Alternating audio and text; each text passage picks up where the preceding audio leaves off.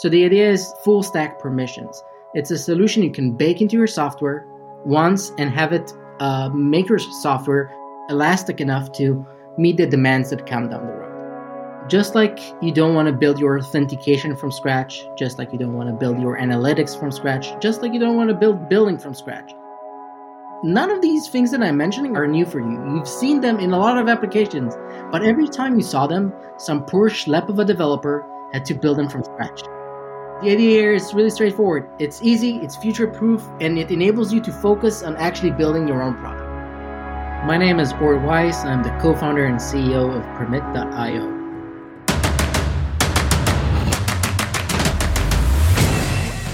This is Code Story, a podcast bringing you interviews with tech visionaries who share in the critical moments of what it takes to change an industry and build and lead a team that has your back. I'm your host, Noah Lappart, and today how Or Weiss created the last solution you'll need to implement permissions in your application. All this and more on Code Story. Or Weiss has been a programmer or engineer since the age of 5. He started playing with DOS commands super early in his life, and he made a significant leap in his professional skills when he joined the IDF. Post that, he worked for a startup to build containers before they were commonplace, followed by co-founding Rookout, a company who defined the production debugging space. You might recognize the name as I interviewed his co-founder, Liran. Outside of tech, he's married to another software engineer and dabbles in writing science fiction. He hopes to eventually write a book that overlaps with his professional interests as well, kind of like the Phoenix Project. While he was building his startups, he quickly found himself annoyed with having to build and rebuild permission sets or authorization into every solution he made. Since he couldn't find someone building something like this, he decided to create a permissions solution for the last time. This is the creation story of Permit.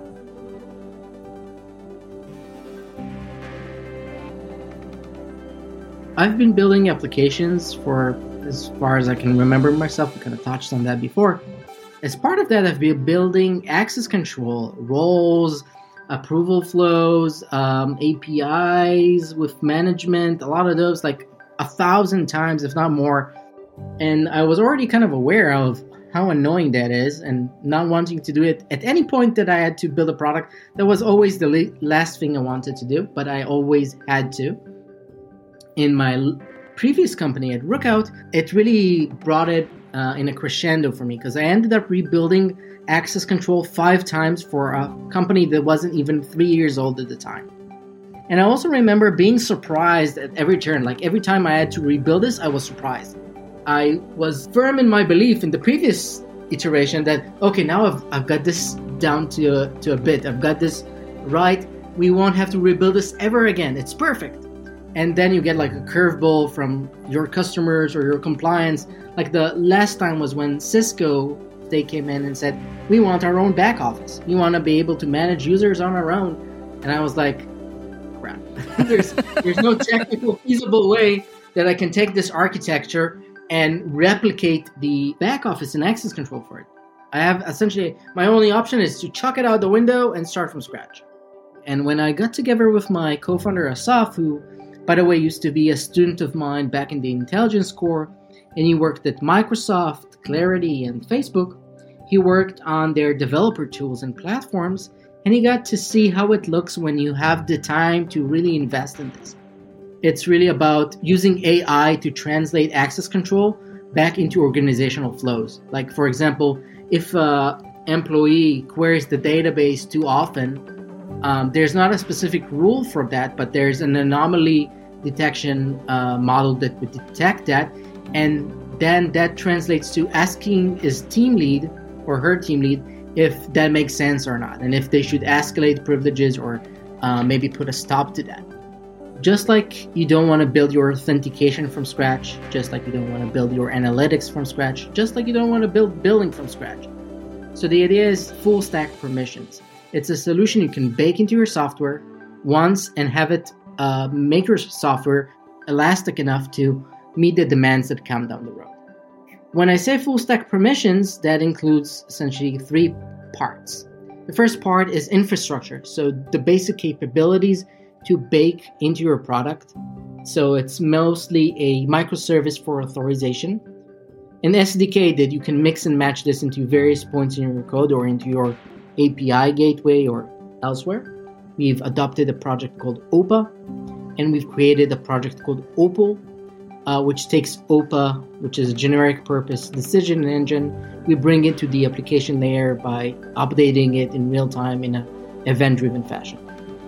The 2 following parts are 1, a back office. The organization behind the product you're building can manage it together in an easy way and enabling all the different stakeholders.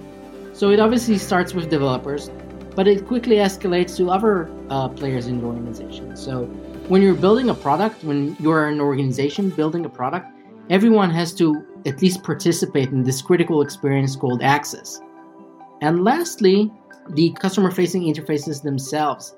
So user management with the ability to assign roles, API key management, secrets management, audit logs, the ability to see who did what within the system, and the ability per tenant for each of those tenants to be able to see what they did within their silo.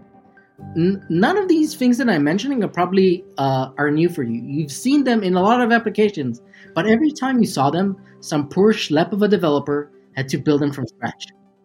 The idea here is really straightforward. It's easy, it's future-proof, and it enables you to focus on actually building your own product.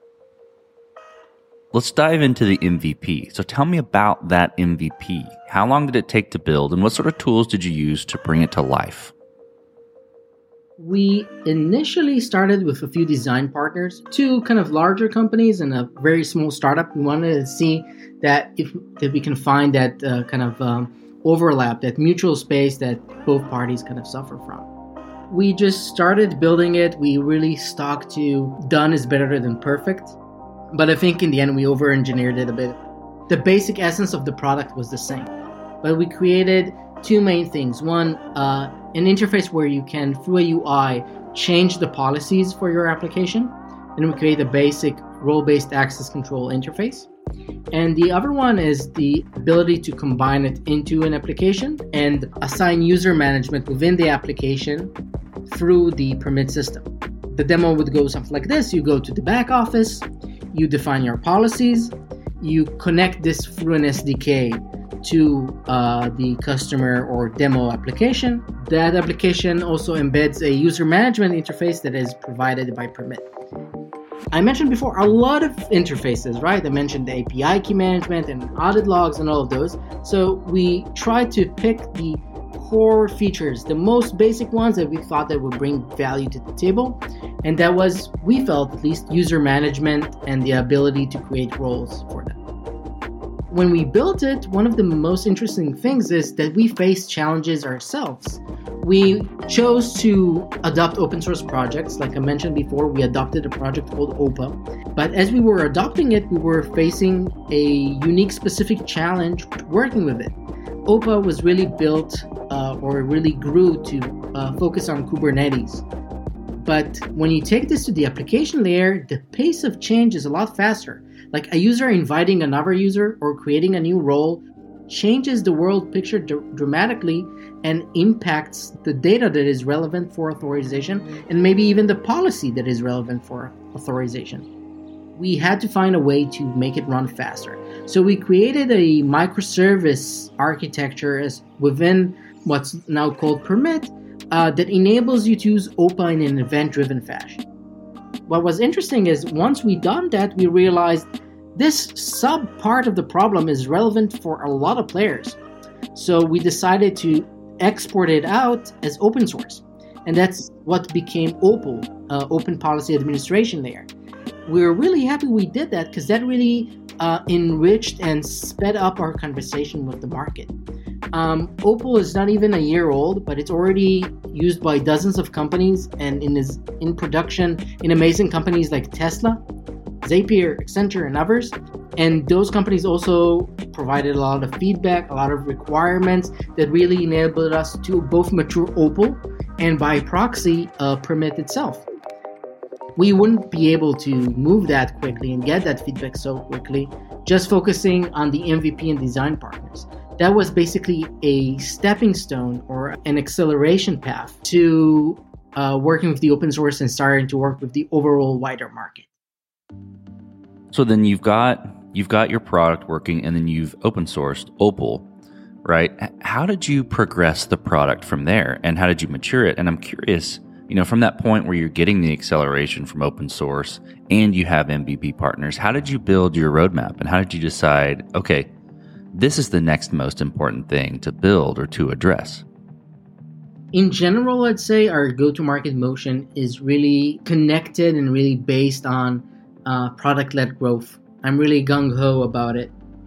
And with developers, it's doubly so. So product-led growth, maybe I should explain the term first. Product-led growth means you put the product up front and you reduce friction as much as possible, enabling people to get a taste and interact with your product as early as possible. And you only layer sales on top of that. You start with a bottom-up motion, getting the product to the hands of people as soon as possible. With developers, that's key, because if there's one thing developers hate is having their managers telling them what to do. They want to pick their tech stack on their own. So when they adopt it and bring it to their managers, to the decision makers, to the buyers, that's a very positive motion. If it goes the other way around, it's a very negative motion. But by the way, we also explored this. Initially, even before our design partners, we talked to CISOs. There was a period we thought maybe this is a kind of a classic Israeli cybersecurity company selling to CISOs. When we talked to them, they were like, yeah, we care a lot about this, but we're not the decision makers. The ones making a decision about this is R&D. We can only float requirements to them. So we really understood that this is about developers, starting with developers and their impact on all the rest of the organization. To sum that up, so we focus on product-led growth, and we decided that our market interaction would start with that. So we initially did most of our growth through that open source project. Opal doesn't include a UI, but it's quite often that we find that people ask about a UI for Opal. And we thought that's an interesting point for people to learn about Pyramid. Maybe we would still provide some UI as part of Opal in the future, but we know that that's a point where more questions come in and enable us to kind of broaden the horizon and offer more things that we can bring to the table. But then really quickly, we moved to self-service. As I said again, with product-led growth, it's really about putting the product up front. So we really early on built a self-service where you can try Pyramid.io on your own. And we initially onboarded people in a kind of a sort of beta program. People that signed up on our website, we would cherry pick or randomly pick a few of them and give them access to the solution. And then most importantly, we just opened it up as soon as we could for everyone. That's the main way we learn about how the product should evolve. Seeing people interact with it, seeing what doesn't work for them, seeing what they're excited about and what they're disappointed about. That really drives our strategy and our roadmap. So we automatically prioritize things that come from customers on top. There's like a specific echelon within our roadmap that is dedicated to that. Then there's another echelon dedicated specifically to improving the onboarding experience. So looking at how people interact with the product, even if they're not fully engaged yet, we constantly look at it and try to think how we can improve this, how we can reduce friction around those interactions. And then we layer more strategic flows. So adding more interfaces, adding more capabilities, connecting this better to GitOps, connecting this better to the open source offering, creating more open source offering. And in the end of the day, if I have to completely sum it up, it's a balancing act between what we perceive as our strategy, which is constantly being updated with our interaction with the market, and direct market requirements that we get from our most important source, the users and customers themselves. Well, let's switch to team then. So how did you go about building your team? And what did you look for in those people that indicated to you that they were the winning horses to join you? In general, in an early stage startup, I think at least what I'd want is people that can lead on their own. I was inspired by the cultural patterns, the culture essentially in the unit I served in the military, you really get a sense of what I call being down in the trenches together. So it's a sense of we're side by side, we're shoulder to shoulder, we're running against our own goals and missions, but we always get each other's back, and there's no hierarchy. Like anyone who wants to say something can, but while we're working shoulder to shoulder, still each of us has his own goals, and we run independently. It's like, you need to get there. If you don't get there, people will die, and there's no one else that can do it besides you. You want those people that will flourish in that environment, people that can charge forward and pave the way and stick the flag at the objective and get it done while still having the back of their colleagues. As part of that, I'm looking for people that can be that can be team players, but can also move and charge on their own. I don't know of a single person who likes to be micromanaged. And as a manager, the thing that I dislike the most is micromanaging people. And I think, especially in an early startup, if you need to micromanage someone even a bit, it's basically doomed. It would be better for the both of you if you split up early. I even try to find people that have the ability to move more freely, and I constantly try to push their boundaries. I say, okay, this is what you feel comfortable with managing on your own. Next task I'm going to give you, I'm going to give you even more space that you can maneuver in and see how far you can take it, and gradually enable those people. The easiest way I know of fighting people like that is finding people that you already worked with, people that you know that are that will be a good cultural fit. Our own personal networks were the number one way we brought in our early employees. And another thing is, which I'm always positive about it. I'm really positive about finding opportunities. My kind of philosophy on opportunities is you don't get to choose them. You can choose your preferred flavor, but you can't expect the opportunity to align with that. You can try and then, once you get an opportunity, you can see if you can adjust it to your flavor. And when I come across opportunities, I like to dive into them. And I think I had quite a bit of luck with that as well, finding some people that are early on in their careers. They don't have a lot of experience, but it's clear that they have a lot of passion and they have a lot of the right empathy to kind of work with a team and kind of fake it until they make it and actually make it eventually. Let's flip to scalability. So did you build this to scale efficiently from day one? And I think I may have my gut says the answer is yes, based on your early responses, but I want to see where you go. So did you scale this efficiently from day one, or are you fighting this as you grow? I think we scaled it or built it to scale too much even. We knew that we were designing it maybe too well, but we still did it. I think we tried to keep it simple. It's definitely more simple than some initial designs that we had on paper. I think we kind of took it too far to the left. It was too built for scale. That being said, I do think that there are some best practices that are always good to stick with. Still start with microservices architecture, even if you have just one microservice.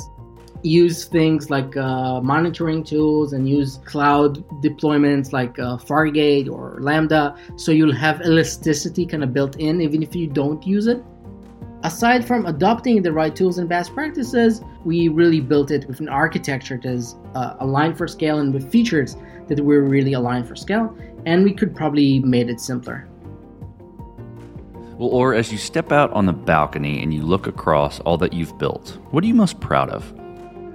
I think in both companies, both in Rookout and now in Permit, the thing I'm most proud about is the people.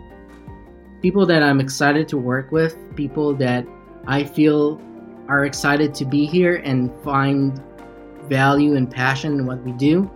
And just, most of the time as an entrepreneur, and I think I have a big problem with that, like just the constant flow of events and challenges that arise, they basically blind you to what you're actually building.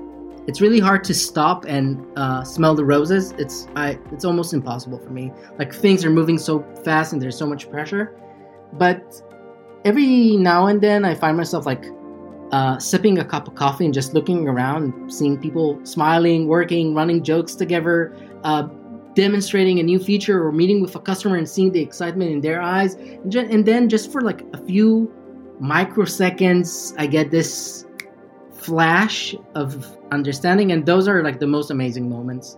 I wish I knew how to grasp them for longer. And having those moments and seeing that other people are experiencing them with me, if it's people in the company or customers too, when I have those moments, that's when I'm the most proud. Well, let's flip the script a little bit. So tell me about a mistake you made and how you and your team responded to it. Honestly, we haven't done a lot of mistakes so far. Like, we're pretty early on.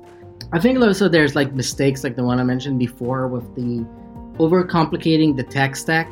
I think trying to be aware that we have that tendency and try to nurture the let's move fast and not necessarily dilly-dally around having it perfect as much as possible.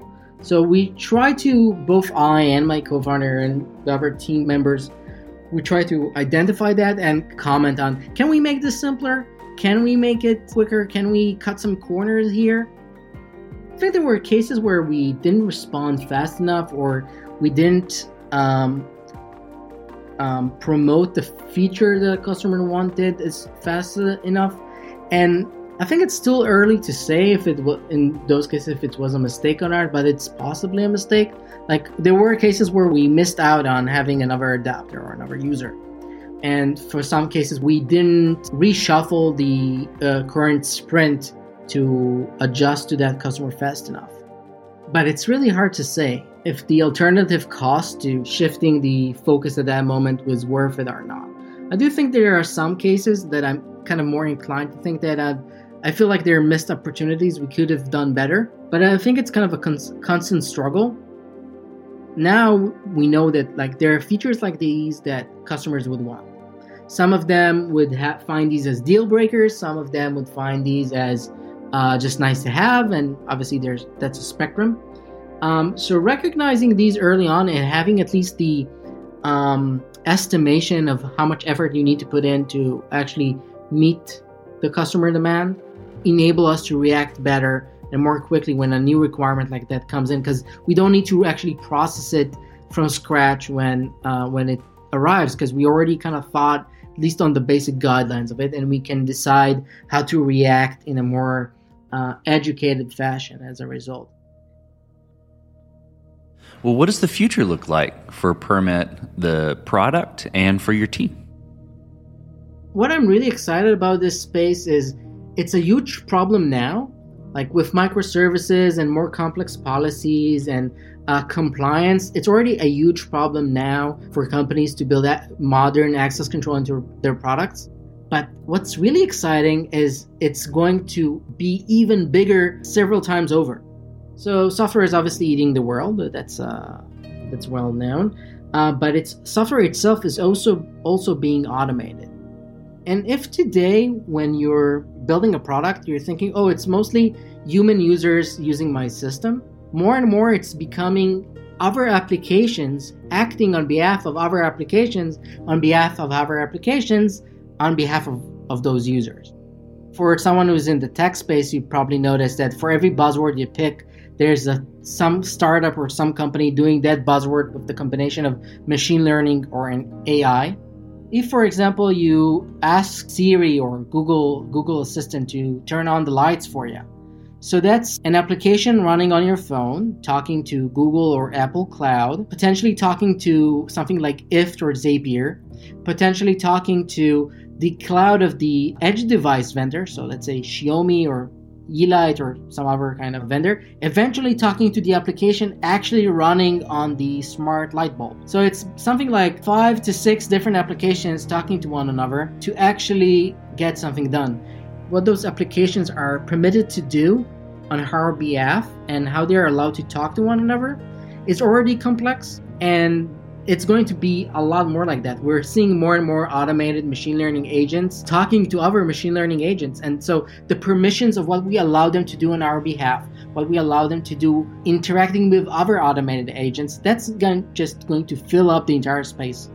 And to me, it's clear that if we don't have better controls, visibility, And interfaces to manage this as people will basically be lost. And I'm really excited about building the basic building blocks for this, but also the interfaces on top that would make this complex problem a simple problem for people to use on a daily basis. Let's switch to you, Or. Who influences the way that you work? Name a person that you look up to and why. The person that really inspires me is Richard Dawkins. He's the author of The Selfish Gene and several other biology books. And in general, the more I learn about biology, the more I learn about evolution, the more I see similarities in how you do business and how you build software. And for example, connecting this to the previous point of not building things too complex or too perfect, I think learning from evolution and how things should look like is a perfect example. And I'll give an anecdote from evolution, and I'll try and translate how it looks in software development. So that's an interesting bit of trivia. So there's obviously you'd guess, there's a piece of wire, neurons essentially, a neural path that runs from your brain to your larynx, enabling you to speak. How would you guess that path, how that wire goes from your brain to your larynx? In my head, I see a direct line, but I'd taken biology, so I don't think that's probably true. Surprising or unsurprising, it's not a direct line. So it goes from your brainstem down to your chest, almost to the middle of it, and then climbs back to your throat and larynx. And the same is true for a giraffe. Actually, there are studies that indicate that giraffes actually have a lag time in speech because of the length of the wire. And the reason for that is evolution doesn't go for perfect. It always optimizes locally. Evolution creates a spectrum of organisms, each one slightly more adapted, slightly more evolved than the previous one. So you don't go from a fish to a giraffe. You go from a fish to a slightly less fishier salamander thing, and from that into kind of a lizard thing, and you gradually go up the chain until you hit a giraffe or something else. And at each point, every point on that spectrum, there's an organism that is well suited and adapted for its environment and functions perfectly. Otherwise, it wouldn't procreate and the chain would continue.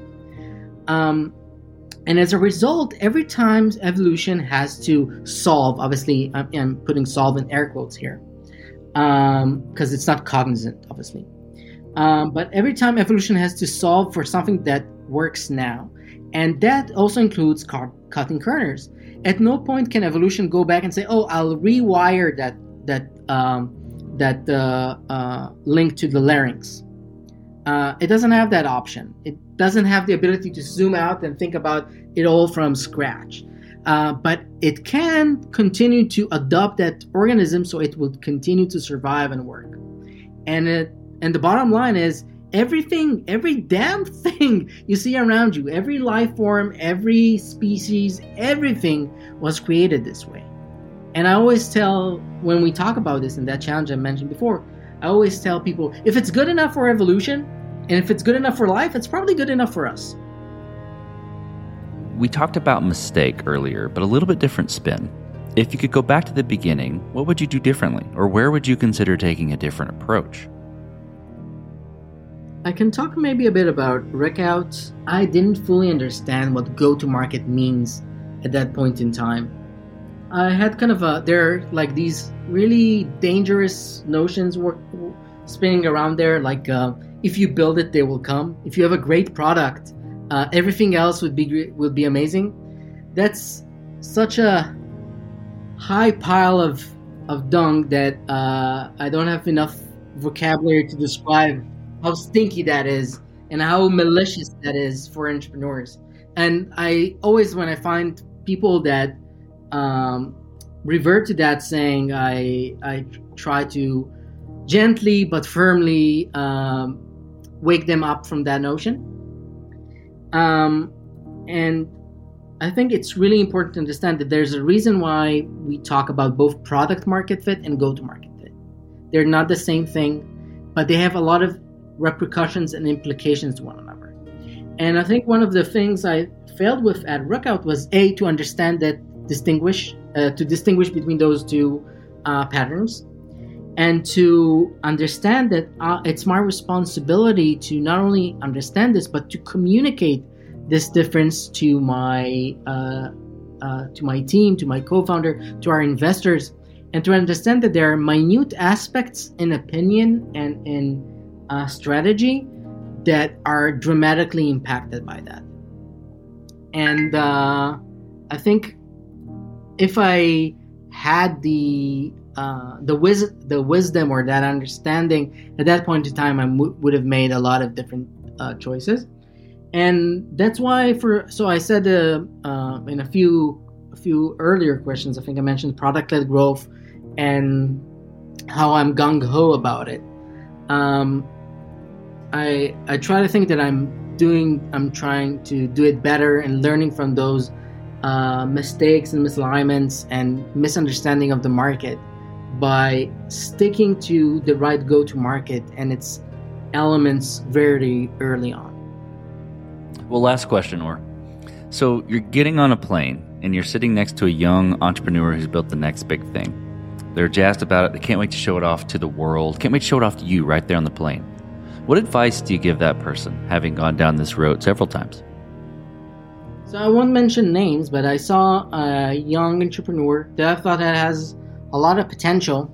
I saw them posting a lot on social, kind of bragging, kind of basking in immediate success stories, like doing a call with YC or getting some initial success with customers. And what I quickly saw is that it felt like Icarus. It felt like they're flying a bit too close to the sun. They're too excited about this. They're celebrating it a bit too much in a slightly too public fashion. In the end of the day, I think it correlates. I'm kind of connecting this to the classic roller coaster aspect of being an entrepreneur. There's a lot of ups and downs, and I think entrepreneurs, like a young entrepreneur at the beginning, should really consider their psychology and the psychology of other people around them. For that entrepreneur that I mentioned, when things started to turn the other way around, when the roller coaster turned, they took it really hard. One, it's their own expectations that they set, and B, it's the expectations that they set for other people. And I actually think those are the most dramatic in impact here. Because it's easy to console yourself. It's almost impossible to console someone else and on scale. It doesn't work.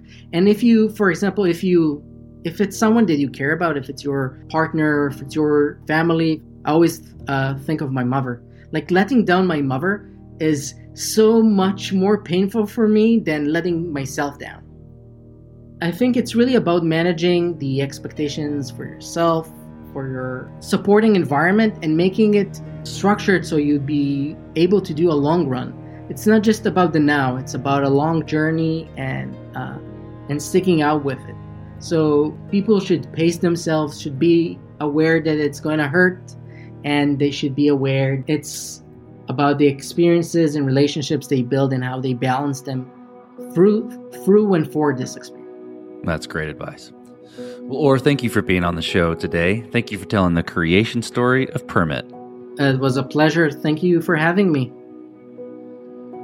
And this concludes another chapter of Code Story. Code Story is hosted and produced by Noah Labhart. Be sure to subscribe on Apple Podcasts, Spotify, or the podcasting app of your choice. Support the show on patreon.com/codestory for just $5 to $10 a month. And when you get a chance, leave us a review. Both things help us out tremendously. And thanks again for listening.